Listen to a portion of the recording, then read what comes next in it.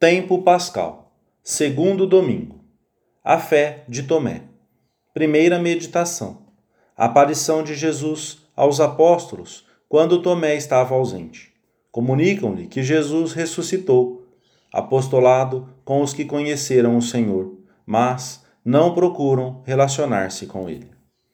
O primeiro dia da semana, o dia em que o Senhor ressuscitou, o primeiro dia do novo mundo, está repleto de acontecimentos.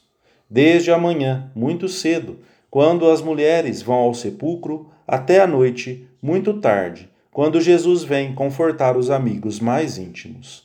A paz esteja convosco, disse-lhes. Depois, mostrou-lhes as mãos e o lado. Nesta ocasião, Tomé não estava com os demais apóstolos. Não pôde, pois, ver o Senhor, nem ouvir as suas palavras consoladoras. Fora este apóstolo que dissera uma vez: vamos também nós e morramos com ele. E na última ceia, manifestara ao Senhor a sua ignorância com a maior simplicidade. Senhor, não sabemos para onde vais. Como podemos conhecer o caminho? Cheios de um profundo júbilo, os apóstolos devem ter procurado Tomé por toda a Jerusalém naquela mesma noite ou no dia seguinte. Mal o encontraram, disseram-lhe: vimos o Senhor, mas Tomé continuava profundamente abalado com a crucifixão e a morte do Mestre. Não dá nenhum crédito ao que lhe dizem. Se não vir nas suas mãos o sinal dos pregos, e não puser o meu dedo no lugar dos pregos, e a minha mão no seu lado, não acreditarei. Os que tinham compartilhado com ele aqueles 3 anos, e que lhes estavam unidos por tantos laços, devem ter-lhe repetido então, de 1000 maneiras diferentes, a mesma verdade que era agora a sua alegria e a sua certeza. Vimos o Senhor. Nós temos que fazer o mesmo. Para muitos homens e para muitas mulheres, é como se Cristo estivesse morto, porque pouco significava para eles e quase não conta nas suas vidas. A nossa fé em Cristo, ressuscitado, anima-nos a ir ao encontro dessas pessoas e a dizer-lhes, de 1000 maneiras diferentes, que Cristo vive, que estamos unidos a Ele pela fé e permanecemos com Ele todos os dias, que Ele orienta e dá sentido à nossa vida.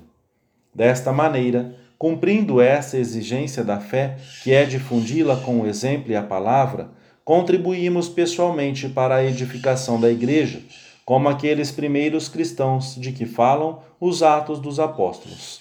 Cada vez mais aumentava o número dos homens e mulheres que acreditavam no Senhor. Segunda meditação. O ato de fé do apóstolo Tomé. A nossa fé deve ser operativa. Atos de fé, confiança no Senhor, apostolado.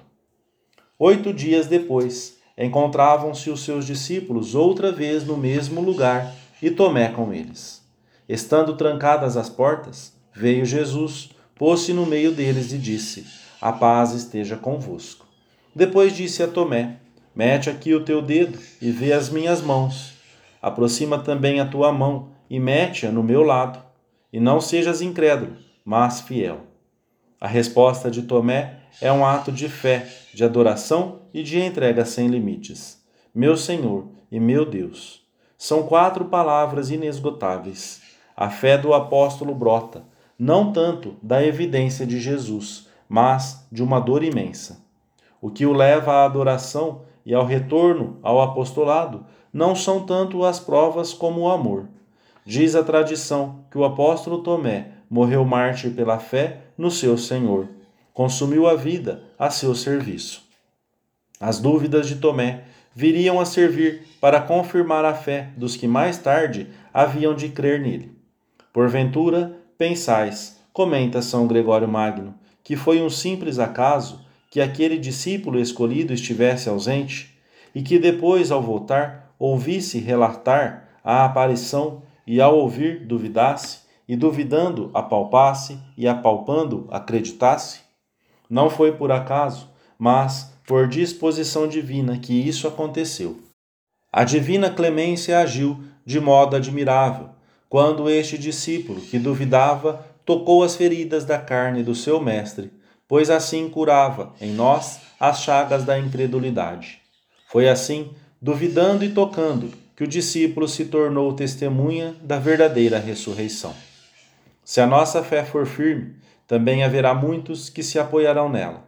É necessário que essa virtude teologal vá crescendo em nós de dia para dia, que aprendamos a olhar as pessoas e os acontecimentos como o Senhor os olha, que a nossa atuação no meio do mundo esteja vivificada pela doutrina de Jesus.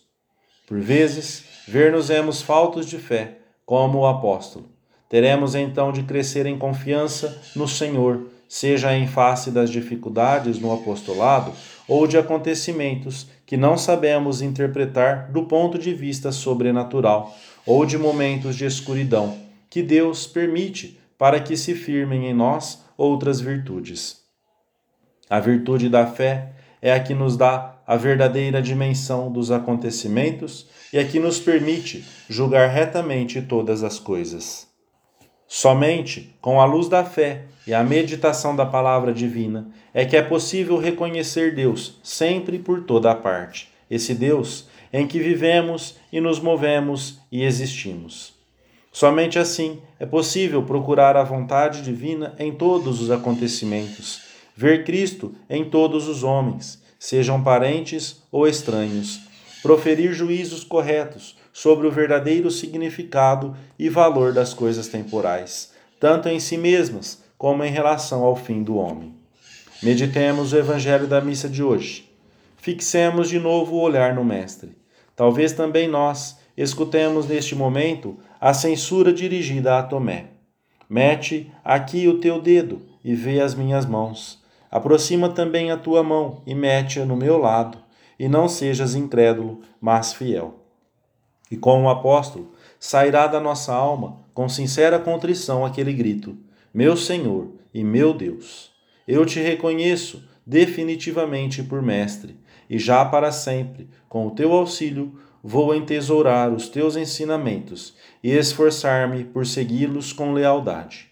Meu Senhor e meu Deus, estas palavras têm servido de jaculatória a muitos cristãos, e como ato de fé na presença real de Jesus Cristo, na Sagrada Eucaristia, quando se passa diante de um sacrário ou no momento da consagração da missa, também nos podem ajudar a nós a tornar atual a nossa fé e o nosso amor por Cristo ressuscitado. Terceira meditação. A ressurreição é um apelo para que manifestemos com a nossa vida que Cristo vive, necessidade de nos formarmos bem. O Senhor respondeu a Tomé: creste, porque me viste. Felizes os que creem sem terem visto. É uma frase de São Gregório Magno, que se refere sem dúvida a nós, que confessamos com a alma aquele que não vimos na carne. Mas refere-se a nós se vivermos de acordo com a fé, pois só crê verdadeiramente aquele que nas suas ações pratica o que crê. A ressurreição do Senhor é um apelo para que manifestemos com a nossa vida que Ele vive. As obras do cristão devem ser fruto e manifestação da sua fé em Cristo. Nos primeiros séculos, a difusão do cristianismo realizou-se principalmente pelo testemunho pessoal dos cristãos que se convertiam. Era uma pregação singela da Boa Nova, de homem para homem, de família para família, entre os que tinham o mesmo ofício, entre vizinhos, nos bairros, nos mercados, nas ruas. Hoje também o Senhor quer que o mundo, a rua, o trabalho, as famílias sejam veículo para a transmissão da fé. Para confessarmos a nossa fé com a palavra, é necessário que conheçamos o seu conteúdo com clareza e precisão.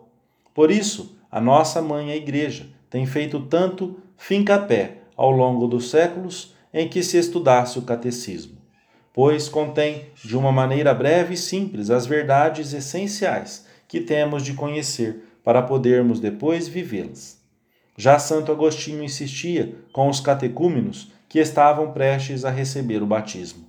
No próximo sábado, em que, se Deus quiser, celebraremos a vigília, recitareis não a oração, o Pai Nosso, mas o símbolo, o credo. Porque, se não o aprenderdes agora, depois na igreja, não o ouvireis todos os dias da boca do povo. E aprendendo-o bem, dizei-o diariamente, para não o esquecerdes. Ao levantar-vos da cama, ao ir dormir, recitai o vosso símbolo, oferecei-o a Deus, procurando memorizá-lo e repetindo sem preguiça. Para não esquecer, é bom repetir. Não digais, já o disse ontem e digo hoje, e repito-o diariamente. Tenho bem gravado na memória, que seja para ti como um recordatório da tua fé e um espelho em que te possas olhar. Olha-te nele, verifica se continuas a acreditar em todas as verdades que de palavra dizes crer, e alegra-te diariamente na tua fé.